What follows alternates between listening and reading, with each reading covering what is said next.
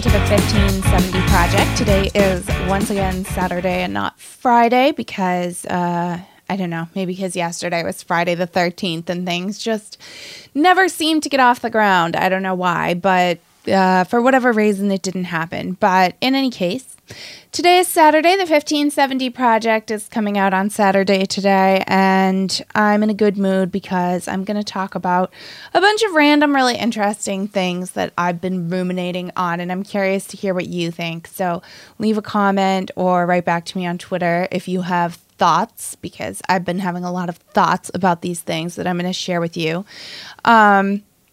Basically, this all started because I've been thinking a lot about vaccines and vaccine approvals and, you know, when we decide to let people take vaccines and the difference between that and mandating vaccines. So as I think you might know that I've talked about in the past, there's some debate about whether we should actually have approved the COVID vaccines even earlier. You know, there's been a lot of talk about the COVID vaccines being rushed and less talk about them maybe being delayed for too long.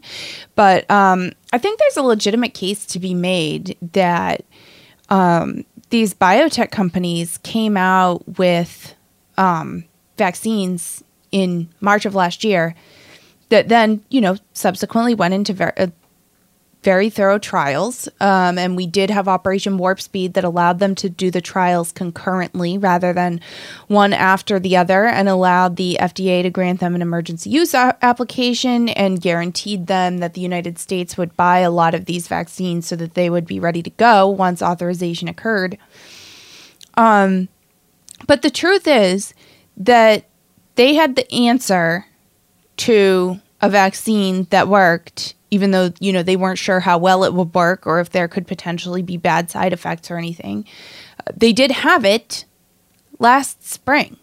And, you know, if there had been people who would have been willing to take it, which I bet some people would have been, that they could have taken that vaccine, provided an immediate real-world trial, and potentially saved quite a lot of lives, possibly. If they had allowed the vaccine to go forward, you know, say they'd given out the vaccine in nursing homes in March of last year, given it a shot, you know, it's hard to imagine it could have been worse than what did actually unfold in nursing homes last year.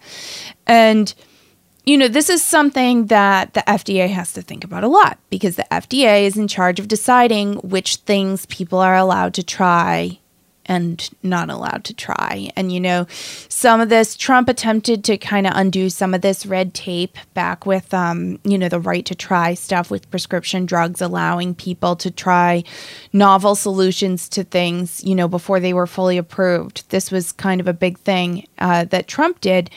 But that being said, the FDA still prevents people from taking a lot of medicines that are potentially beneficial to them.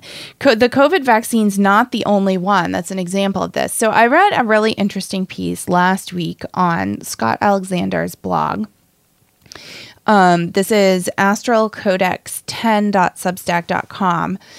Some of you who've been with the Burn Barrel podcast a long time might actually remember that one of the first things I came onto the Burn Barrel to talk about with Tom was Scott Alexander's online forum, Slate Star Codex, that he took offline completely when he was threatened with doxing. So this was an online forum where kind of science-y rationalist people all talked together and talked about data and science and, you know, bounced ideas off each other and things. And it was, you know, a weird forum. There were a lot of, you know, kind of, I suppose, anti-mainstream beliefs in there. The guy, Scott Alexander himself, is a psychiatrist who is also a gay polyamorous person. So, you know, it's not exactly like the mainstream, but it's an interesting forum where a lot of people were talking, and it ended up getting taken offline because journalists threatened to dox the guy and, you know, put his private practice business of psychiatry in danger. In any case, he had an article on his Substack that he now has called Adumbrations of Aducanumab, which is all about the FDA approval process and how it goes wrong.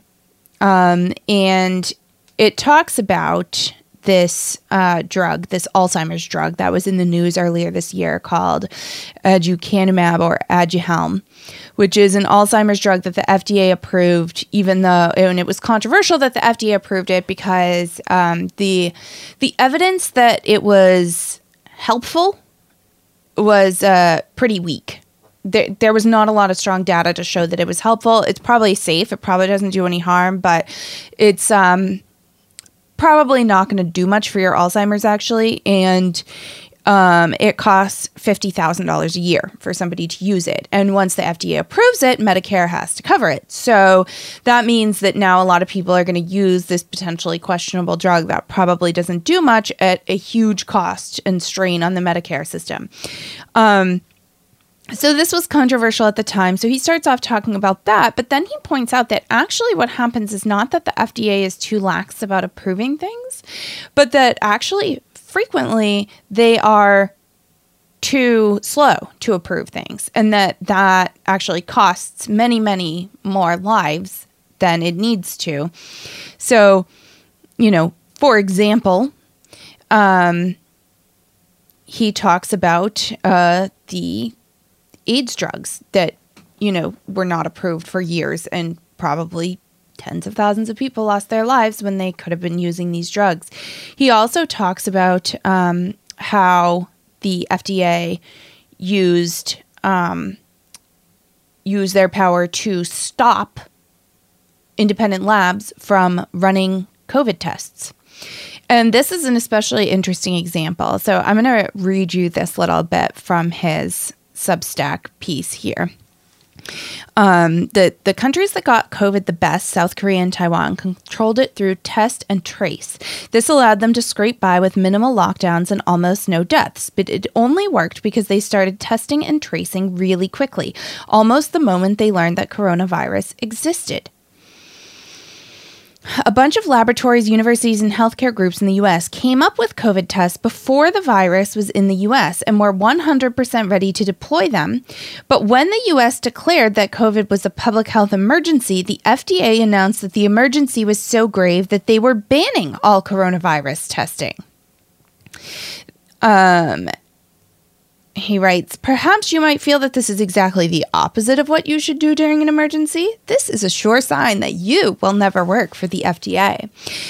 The FDA supposedly had some plan in place to get non-shoddy coronavirus tests. For a while, the plan was to send all the samples to the CDC in Atlanta, and they'll allow the testing if and only if they do it directly in their headquarters.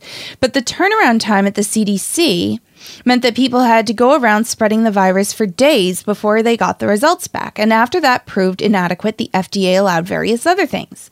They told labs they would offer emergency approval for their kits, but placed such onerous requirements on getting the approval that almost no labs could achieve it. For example, you needed to prove you'd tested it against many different coronavirus samples, but it was so early in the pandemic that people didn't have access to that many. Then they approved a CDC kit, which the CDC could send to places other than their headquarters, but the kit contained a defective component and returned positive every time. The defective component was easy to replace, but if you used your own copy, like a cowboy, then the test wouldn't be FDA approved anymore and you could lose your license for administering it. A group called the Association of Public Health Laboratories literally begged the FDA to be allowed to deploy the COVID test they had sitting on the shelf ready for use. But the FDA had wrote back saying that false diagnostic test results could lead to significant adverse public health consequences. So basically what happened here is the FDA said, this is too important. We can't risk anybody going out there with tests that don't work very well. And we don't know how all these tests work. We haven't approved them. And so just nobody got tested then. So any hope of keeping the pandemic actually out of the United States through testing people was immediately doomed from the start because the FDA refused to do anything about coronavirus tests when labs were running out here with solutions ready for them. And it's not just COVID. It's not just COVID vaccines, but it goes everywhere. it's everything. Like I mentioned, there's the AIDS drugs in the 90s. There's this other example that he writes about on his blog there's an illness called cholestasis in infant short bowel syndrome, a rare condition with only a few hundred cases nationwide. Babies cannot digest food effectively, but you can save their lives by using an IV line to direct nutrients directly into their veins. But you need to use the right nutrient fluid. The FDA approved one version of the nutrient fluid, but it caused problems, especially liver damage. From European research, scientists suggested a version with fish oil would cause less liver damage, but the fish oil version wasn't FDA approved. A bunch of babies kept getting liver damage, and everyone knew how to stop it, but if anyone did, the FDA would take away their licenses and shut them down. Around 2010, Boston Children's Hospital found a loophole that let them add fish oil to their nutrient fluid on site, and infants with short bowel syndrome at that one hospital stopped getting liver damage, and the FDA grudgingly agreed to permit it, but banned them from distributing their formulation or letting it cross state lines. So for a while, if you wanted your baby to get decent treatment for this condition, you had to have them spend their entire infancy in one specific hospital in Massachusetts. Around 2015, the FDA said that if your doctor applied for a special exemption, they would let you import the fish oil nutritional fluid from Europe, but you were only able to apply after your baby was already getting liver damage, and the FDA might say no. Finally, in 2018, the FDA got around to approving the correct nutritional fluid, and now babies with short bowel syndrome do fine after 20 years of easily preventable state-mandated damage and death. And it's not just this and coronavirus. I cannot stress enough, this is Scott Alexander writing, how typical this is of everything the FDA does all the time. And he provides more links then to data about the cholestasis and infant short bowel syndrome. In any case, there are people that think that the FDA allows things to be approved too quickly. And while it is true that, for example, this Alzheimer's drug was allowed to be approved and, probably doesn't really do anything, there are lots more cases that when the FDA doesn't approve things that can save lives. And so people know there's a life-saving thing out there and they're not allowed to use it because of the FDA. That example is much more common. And it's interesting. So, and I definitely recommend you read this piece. Again, it's astralcodex10.substack.com where you can find this about the FDA. And I'll link it in the show notes too for you. But it's really fascinating. And one point that he gets to is that probably the really important thing here is to differentiate between the ideas of having something be approved. That is, you're allowed to take the drug. You're allowed to put fish oil in the nutrient supplements for the children that are dying, et cetera, and whether or not insurance has to cover it. Because, for example, with the Alzheimer's drug, this is the problem, is that now a bunch of people are going to be spending $50,000 a year of taxpayer money on something that probably doesn't really work. And that we should allow people to try things, but without necessarily having insurers have to cover it. And that maybe there can be levels of approval. So anyway, so this got me thinking, this whole article and this whole thought process of, levels of approval and the difference between the government making something be allowed and the government making something be mandatory to be approved, that it must be provided for free. And then the step one higher than that, which is actual mandates, that you have to do this thing, or, you're a bad person socially or anything else. I think that we have a sense that you personally have a choice about the medical treatments you can pursue or not pursue. But I think that, the whole COVID situation has made that, that sort of value that we have, that people have the right to choose their own medical treatments, very tenuous. And it's something that's been strained in the past because anytime, of course, that you have any kind of state health care, like the NHS in England, or when you have Obamacare here or Medicare and Medicaid, the question becomes when things are approved and when they're not, and whether or not you can access treatments because it's not you footing the bill for those treatments. So the second you introduce any kind of mandated payment for somebody else's health care, you immediately introduce the possibility of mandates. Because, for example, if I have to pay for someone else's heart surgery, of course, I want them to lose weight and be healthier. I mean, I want everybody to lose weight and be healthy, especially my husband, but that's a whole nother story. Just for their own sake, I want them to lose weight and be healthy. But when it comes to things like social credit, if we're all paying for your health care, then you almost have like a social duty to lose weight and be healthy, because otherwise you're costing everybody else something, right? You're imposing your personal choice and your personal freedom on other people, right? And that's what we're told about the COVID vaccine, is this same sort of argument, is that the decision doesn't just affect you. You can actually infect other people if you choose not to get the COVID vaccine. So this is, it's not a new concept, but it's really an escalation of a concept that we've seen around for quite some time. This idea that, public health is public, that it impacts all of us and we all need to be a part of it. I'm not endorsing that, by the way, just to be clear. I think that people need to have responsibility for their own health choices. But that being said, I think that a lot of people are out here making a lot of bad choices, and that the more that we socialize our medicine, which we're seeing more and more with COVID and everything else, the more you're going to see a push to make your personal health decisions the decision of everybody else around you. So this becomes an important question. Where is actually the line between something being allowed and something being mandatory?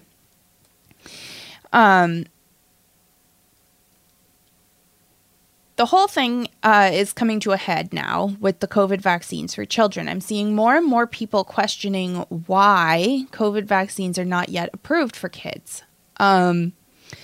Personally, I'm not going to get my kids' COVID vaccines, at least not for quite a while, until there's decent data on safety and effectiveness, because frankly, I don't think it's out there yet that there's any significant risk to kids from COVID, or that they are significant spreaders of the illness.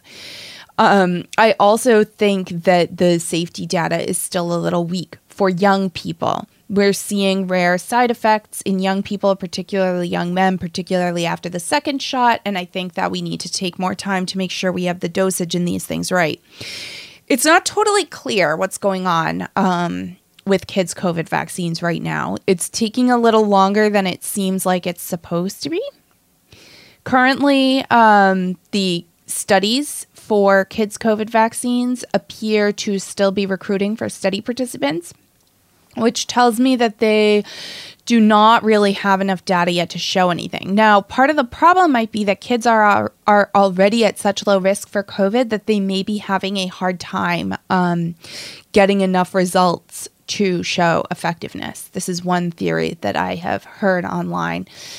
I saw one person speculating, and again, we're speculating because we have not seen the data from these trials yet. There's data out for a 12 to 17-year-old Moderna trial that shows pretty limited effectiveness, actually, so that's kind of problematic. But in any case, we haven't seen any from the kids under 12 trials, and what I saw somebody guessing that I think is probably pretty possible is that there just aren't enough kids that age being hospitalized from COVID that we are able to draw any conclusions about whether or not the vaccine is effective, because the kids aren't getting it anyway in the first place. So how can you compare? If you have the control group that gets the placebo and you have the group that gets the vaccine, and none of the kids are really getting very seriously ill from COVID, that makes it pretty hard to tell whether or not the vaccine is effective. And as we know, the vaccines are not as effective against, just asymptomatic positive tests, which is what a lot of kids get when they get COVID.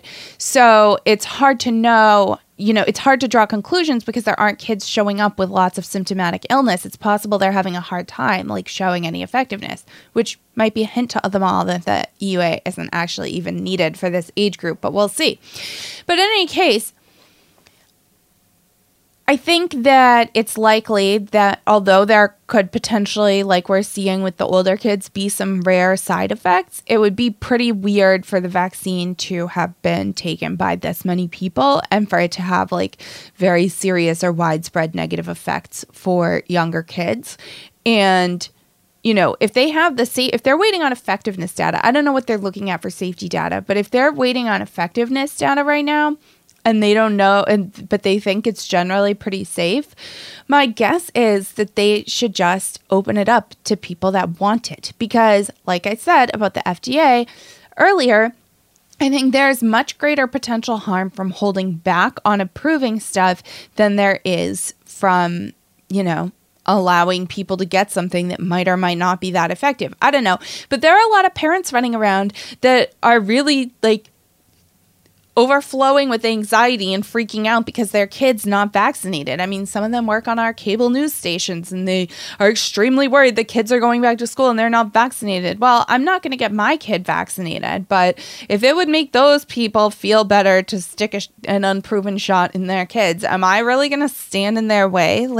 If their doctor illegally gave their kid a COVID vaccine, am I going to be like, oh, we should throw that doctor in jail? I don't care. If people want to get their kids a COVID vaccine, then it's really none of my business. Just like it's none of those people's business whether or not I get my kid a COVID vaccine. Frankly, that's the way that this should work, right? Is that I should be able to not get my kid a COVID vaccine and they should be able to get their kid a COVID vaccine. It's like raw milk. The FDA doesn't like that. People are allowed to drink raw milk, but sometimes I drink raw milk and I wouldn't want my neighbor or the FDA stopping me either. So anyway, I don't have really strong feelings on, what the FDA should do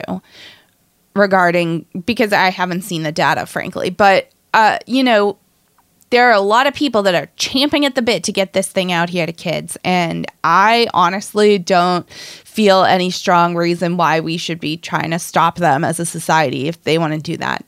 Be my guest.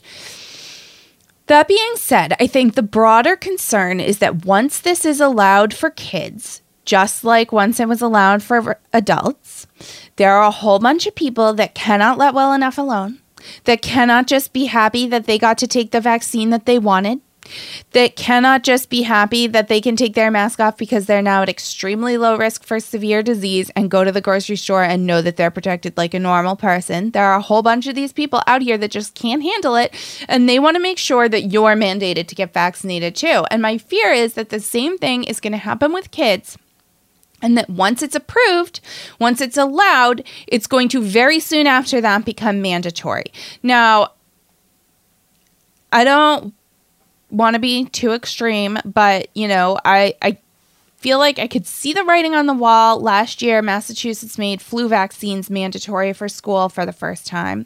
I get my kids the flu vaccine, frankly. I like the flu vaccine. I think it's great.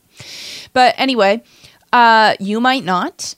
And I don't really have a problem with your kid not getting a flu vaccine because my kids got it, so they reduced their risk of severe illness. And flu really isn't that risky for young kids anyway. I mean, there's some risk, but it's not we're not talking about tuberculosis here. It's the flu. So, I mean, a few hundred kids usually die from the flu each year. Last year, none did. But we've never mandated the flu vaccine up until last year. And then we mandated it because we were so nervous about COVID. I'm not quite sure how that makes sense, but that's what we did. And, and then once it turned out there was no flu last year, essentially, we backtracked on that. They backed down from the mandate and allowed kids to go to school without getting a flu vaccine anyway. But I'm a little concerned that the response of just the example I know off the top of my head, the Massachusetts government to the pandemic was to immediately start mandating totally unrelated vaccines. I'm a little concerned that once this COVID vaccine becomes approved for kids, they're going to want to mandate it for kids for school. Not to mention, of course, like you see in New York or in San Francisco for, is it San Francisco or San Diego that just mandated? Anyway, some California city with lots of people. Gyms, restaurants, all these indoor places where you would be, they're mandating the vaccine to be able to come in and use those facilities. Initially, New York forgot children existed, so they were left out. But now you can bring your kid as long as they have a mask on, which is such a nice experience for the kid. I think is when the adults all get to not wear masks and the kids all wear masks, but. Anyway, I think that that's probably, what's going to end up happening here is they're going to turn around, and the second it's allowed, it's going to be mandatory. And I just, I can't figure out why this is. I can't figure out why it is that people have no gray area between not allowed, banned, can't do it, and this has to be mandatory, it's good, so everybody has to do it. And it seems to me that the more I go through life, the more people there are walking around out here who just have a purely black and white view of all this stuff. It's either good and everybody should definitely do it and be forced to do it, whether it's with state power or with social pressure, or it should absolutely be banned and nobody should be allowed to do it at all. And there's no gradation. There's nothing in between for so many people, it seems to me. So this is my fear about the kids' COVID vaccine, is that what's going to happen is that there are going to be people out here that are going to get their kid vaccinated. And then just like, they turned around and said to the unvaccinated people out there, it's not enough for me to be vaccinated. I need you to be vaccinated. They're going to also say it to our kids. Never mind the fact that, it just seems to me logically that allowing the vaccine happy, have already gotten 3 booster shot people to get their kids vaccinated too would solve a lot of the problem to me logically, because that's the argument they're making about masks in schools, is when I say everybody who can get a vaccine wants one, so why do we have to wear masks? Because the people who want to be vaccinated are now protected, they're good. They turn around and say, well, not the kids. The kids aren't protected. The kids need to be protected. They're not allowed to get vaccines. So it seems to me that we could solve a lot of that problem if we could just say, fine, if you want to get your kid a vaccine, get your kid a vaccine and leave me alone about the mask, right? But the way the last year and a half has unfolded leaves me a little bit concerned that that's not actually how all this is going to unfold. I think instead of them saying, okay, fine, now my kid's protected and I'm not psychotic anymore and your kid can take off their mask, I think that what's going to happen is they're going to say, now I'm not going to feel good until your kid is vaccinated too. So this has a name. And it's called the Totalitarian Principle. It was named that by a physicist, the Totalitarian Principle. And it goes like this. Everything not forbidden is compulsory. So supposedly this originally comes from T.H. White, but I guess it seems to me that it's actually from the movie version of the Once and Future King, T.H. White's movie version of it. But it is the motto of the totalitarian state in that book or movie, represented by the anthill. So it's the motto that's on the anthill. And in that, the idea is that everybody does the same thing. We're all the same. We all do the same thing. It's for the good of society, and so we all do it. If it weren't good, it would be forbidden. And because it is good, it's compulsory. Everyone must do it. That's the totalitarian principle. And this has a lot of applications. It's actually used in physics for the motion of particles, where the idea of it is that, as it says, everything not forbidden is compulsory. If a particular movement is allowed by the laws of physics, then it will be a part of the particle's motion. So it's used in physics to the understanding essentially that everything that can happen does happen. So if you don't see something happening, there must be some law that's preventing it from happening that you just don't know about yet. Or that you're not observing it and it must actually be happening, because everything that can happen does happen. This is kind of based on also the Platonic principle, that was written about a lot in the 19th century and was really influential on Catholic thought and theology. So you might have heard of it if you study a lot of Catholic theology. But this idea of the principle of plenitude. So the idea being that everything that can exist in the universe does exist. The universe is full. Everything that's possible is. And, you know, I mean, this has been hugely influential on Western philosophy, and it goes all the way up to Kant and everybody. But, Aquinas wrote a lot about this too. So, which is why I say it's like influential in Catholic thought. And they agreed more with Aristotle than with Plato on it, I guess. But I'm not really that well read on philosophy, so I'm going to try not to get out of my depth in those waters. But I think that the underlying principle is a good one, that when things can happen, they do happen. And in particular, the way society is, you might have listened to my episode with Matt Carano a few weeks ago, in which we talked about like libertarianism and, whether or not that can work, or how societies end up in a libertarian society. Will people ever vote in libertarianism? And, I think in some ways we were in agreement that people may or may not vote that in, but sometimes they end up with it anyway. But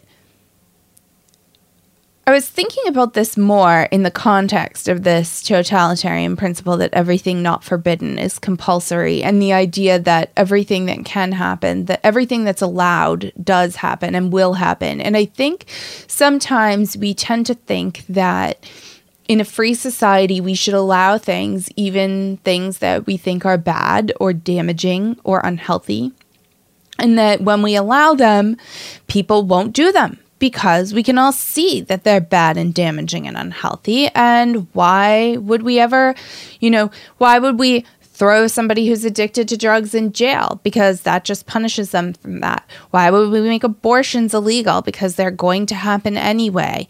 Why would we, ban lots of things? Look at the prohibition. People drank anyway, and it just led to more organized crime.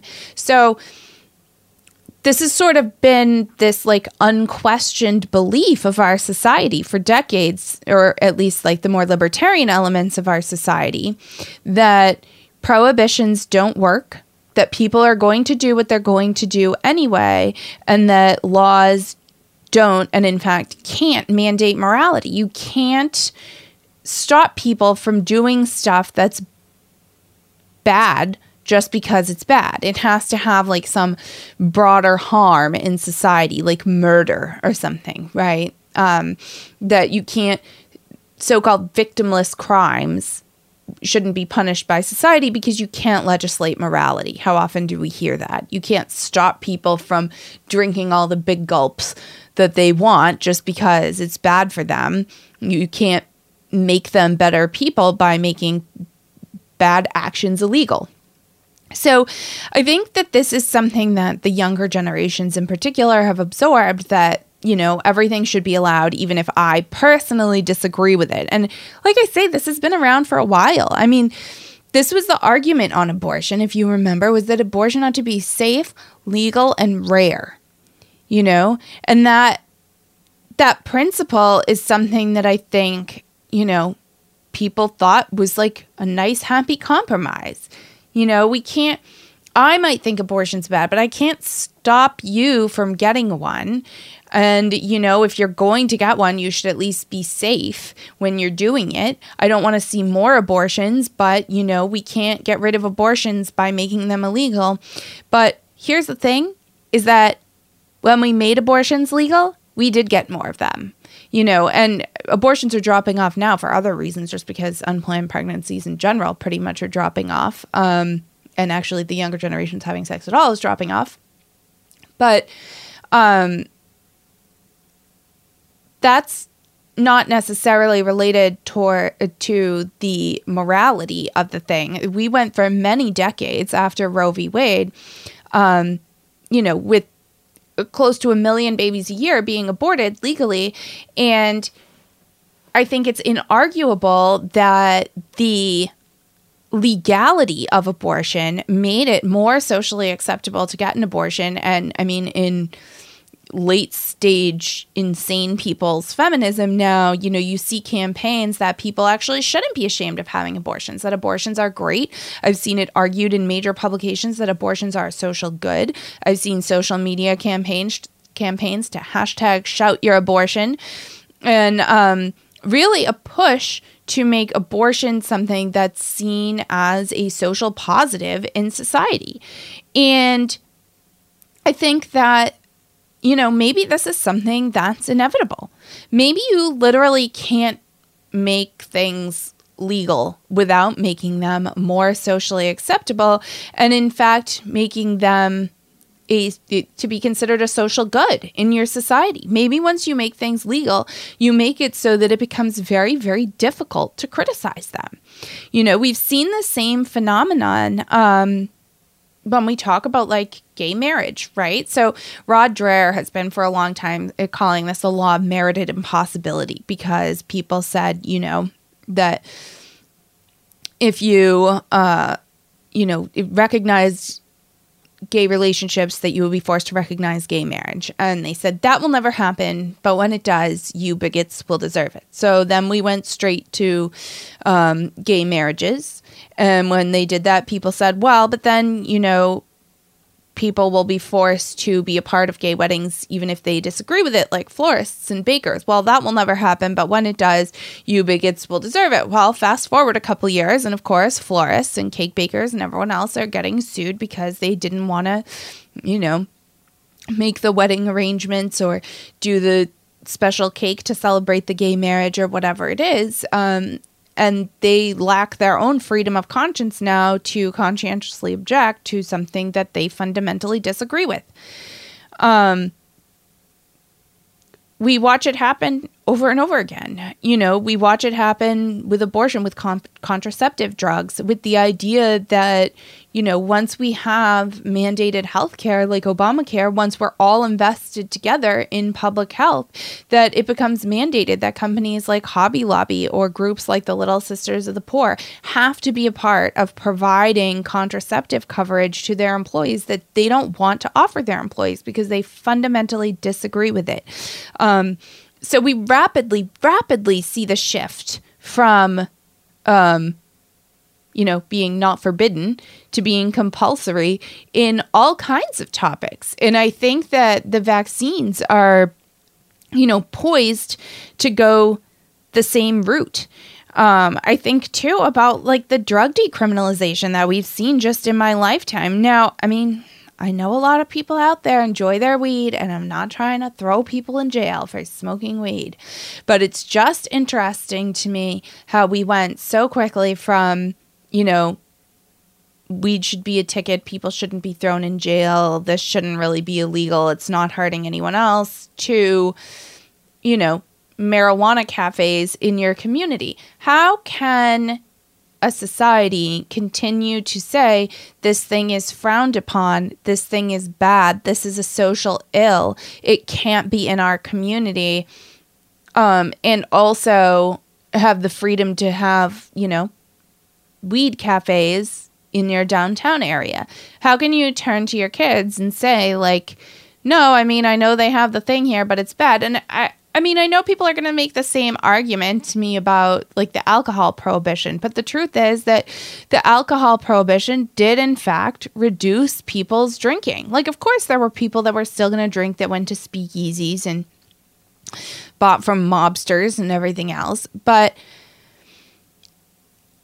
I mean, I don't know that I think that the way that we drink as a society is necessarily that healthy. I mean, like, we're not really Italy or France where we're having like a glass of wine with dinner. We drink a lot more than that in our society. And I mean, believe me, I'm the first offender. I'm not trying to pass individual judgment on people, but I do think that drinking a lot is highly, highly normalized in our society. And would we be better off? Would I get more done in my life if I didn't drink? Probably. I think that there are a lot of people that probably wish they could cut back on their drinking, but don't feel able to, and frequently drink more than they think that they ought to. And I don't know that the freedom of choice is actually allowing people to make the choices that they think that they want to make. And I'm concerned that I think the same thing will happen with marijuana. I think that we're going to see a society full of people who not only wish they could cut back on drinking, but wish they could cut back on smoking weed as much as they do. And I know I'm going to get the weed hate from people. It's one of those things. It's like when I went after porn a while ago and people yell at me. I know. It's your baby. You love it. It's great. If you love weed, then go for it. But, I'm more just commenting on how interesting it is that it's become so socially acceptable so quickly. And I wonder about what it's going to be like in another 10 years for our kids growing up, and if they're going to go out to weed cafes and all these other things. And, I know that I certainly, wanting the best for my kids and their lives, probably wouldn't want them to smoke very much weed, if any, to get through their day-to-day lives, because I think that probably it's like not the greatest thing. Do I want them thrown in jail if they do? Well, no, of course not.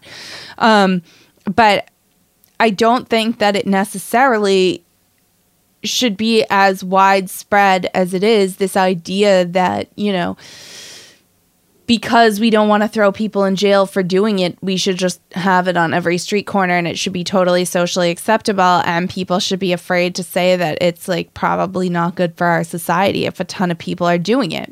And, we're already seeing states move on to next one. Psilocybin is the next big one, mushrooms, that I'm seeing people talk about decriminalizing and probably legalizing more drugs. So, we're going to live in a society full of opium dens and everything else. And, I get it. People are going to do what they're going to do. But I also think that, and I said this with Matt Carano the other day too, but, I think that actually it's kind of the opposite.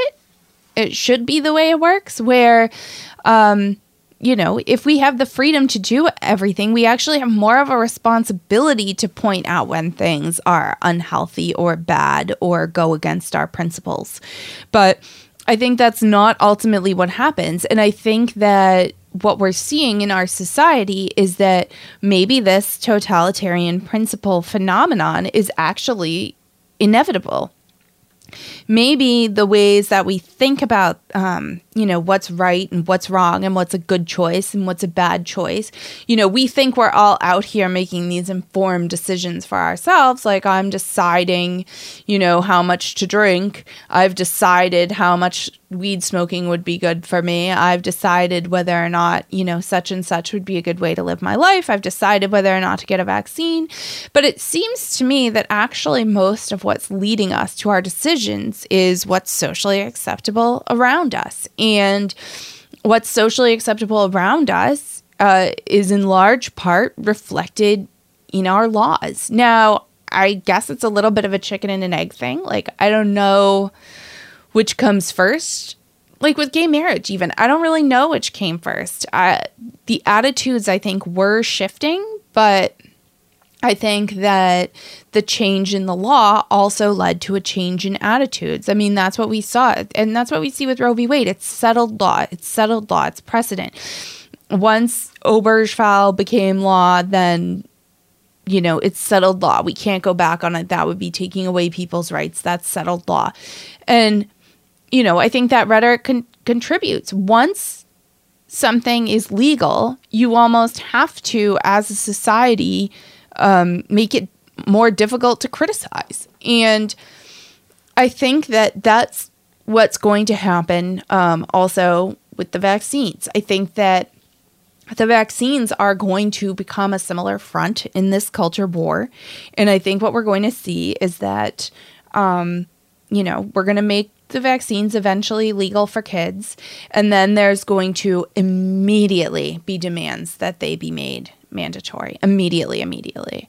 And I think that we should resist that very strongly because, the United States has been a society where people have been allowed to live and let live for a long time, where it's been allowed to if you have a religious conviction that prevents you from using a certain medicine or taking a certain vaccine, you've had the right to opt yourself or your kids out of that. Even in places with mandates typically have had religious exemptions, although we've seen a push against that. Places like Connecticut and I think there have been a few other states that have worked on getting rid of the religious exemptions in their childhood vaccine mandates. But even so, people have been able to homeschool and do other things. My concern is for like actual total social vaccine mandates. I mean, the school ones will be bad, but once they have the school ones, it's going to become much easier to mandate vaccines across the board, because once all the kids are vaccinated, they'll start to be able to go all these places, and it will become just the unvaccinated adults who are the people left out of these edicts. I think that the kids not being able to get vaccinated right now is holding back a lot of places from rolling out full-on vaccine requirements. But, I hate to be a Debbie Downer on a Saturday, but I really question and wonder whether it's possible for a society of people to really live and let live. I just don't know anymore with the way things are going, whether people are capable of, making a judgment to allow other people to make a different decision with them, even if they think it's really bad. Like, especially if you think it's really bad, because the idea isn't that people can make their own decisions only about like which ice cream flavor that they like. Oh yeah, you have free speech about, what's your favorite TV show, that you have free speech about, but not when it comes to things that are really important. No, the point of the free speech, the point of the freedom of choice, the point of the whole freedom thing is that people have freedom even in circumstances that you don't like their choices. So that's tough. That's tough for people to get their minds around. And I worry that the normies are not going to be able to handle the idea that there are people out there making a different decision from them.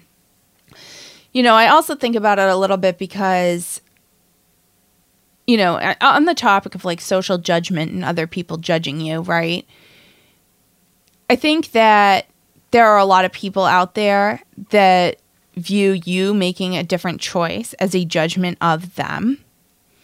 And I think that's, it's obviously very prevalent, in these social issue debates, like with abortion. Like if you say, I'm not going to pay for people's abortions because I think abortion is wrong. People who believe that they have a right to get an abortion or have gotten an abortion feel that you are casting a judgment on them as a person. And, I guess in some sense you kind of are casting a judgment on them because they did something that you believe is wrong. Although I think most people who are anti-abortion view women actually as part of the victims of abortion. So, I think that you have to view it as a love the sinner, hate the sin thing, but that sense of nuance is lost on a lot of people. And a lot of people say, well, if you think abortion is wrong, then you're judging me. If you think gay marriage is wrong, then you're judging me and my marriage and my life. And, I'm actually perfectly content to say that, I go to a church and follow a religion that believes marriage is between a man and a woman, but I'm not trying to go out here and tell other people what to do. I mean, I guess if somebody came to me for advice, and I don't recommend it because I'm not a font of personal advice, really, but, if you came to me for advice on, like, human sexuality and the fulfillment of human love and how to draw closer to God, and you asked me those questions, then I would have opinions on them. But for the most part, most people I know who are gay or trans or whatever are not walking around asking me for my opinions on how to draw closer to God and human sexuality. It's just not something they're asking me. So, and for good reason, I recommend that they talk to somebody who's a professional at that, of which there are many, and I am not one. But I think there's a sense that disagreeing is a form of judgment, and I suppose it is. I mean, in the more traditional sense of judgment about it, making a discernment between things, between choices, and saying this one's good and this one's bad. And, I'm okay with allowing people to make choices that I think are bad choices. I'm okay with allowing people to do drugs that I think they're a bad choice to do. That's okay with me. But I don't think that a lot of people, when it comes to things like vaccines, are willing to extend the same courtesy to me. I think even on the social issues, I think that people feel, if you say, I think marriage is between a man and a woman, that's just, what I think the definition of marriage has always been and will remain, whether or not you like it, that I think people judge you and call you a bigot and say that you're evil and your opinion shouldn't be tolerated in polite society and that you shouldn't be allowed to have a job or work certain places because you're a bigot and intolerant and mean. And, I don't think literally ever been mean to a gay person, but having a different opinion is something that's not tolerated in a lot of circles. So, it's an interesting problem because I think that in some ways, yes, you're always making a judgment. Every action that you take in your life is a judgment. And people need to learn that, you don't personally have to feel judged by somebody else disagreeing with you. And I've had this question on face masks in school, because when people ask why I won't send my kids to school, I say the mask mandates. I don't think it's developmentally appropriate for kids to walk around in a mask 40 hours a week. I think it's bad for them, And somebody said to me, don't people feel like you're judging them when you say that because they're sending their kids to school 40 hours a week in a mask? And I said, well, maybe they do, but what do you want me to do? It's just what I think is true. And, I guess it is a sort of judgment. I guess it is a sort of judgment on them, but I'm not mad at them over it. I'm not demanding that they take the mask off their kid, but they won't do the same for me. And I think the same thing is going to happen with vaccines, is that people are going to rush out here and get all their kids vaccinated. And I'm not, and a lot of other parents like me, I know, are probably not for a little while. Maybe if your kid's high risk, maybe if they're immune compromised, maybe you really want your kid to be vaccinated so you can travel. Whatever it is, there might be a lot of reasons you want to get your kid vaccinated. There might be a lot of reasons you don't want to get your kid vaccinated. And if I don't get my kid vaccinated, I have a feeling that that's going to be a lot more of a problem in society than people feeling judged because I said that I don't think the data's there yet on the vaccine. I just don't. So I think the whole tolerance and liberality in society only is cutting one way at the moment, and I think it's a problem. I don't know if people are going to be able to coexist like this, because I think maybe it's actually true that people are fundamentally a little bit totalitarian and really want everything that's not forbidden to be compulsory. So that's my take of the day. Anyway, if you have thoughts on this, let me know. I am at Alice Shattuck on Twitter. The podcast account is at 1570project on Twitter, or you can email me 1570project@gmail.com. Looking forward to talking to you more about it, and another great show next week. Thank you so much, everybody. Have a great weekend. Clouds rolled in and I said, must have brought the rain from Boston. But you looked at me and I felt the sun.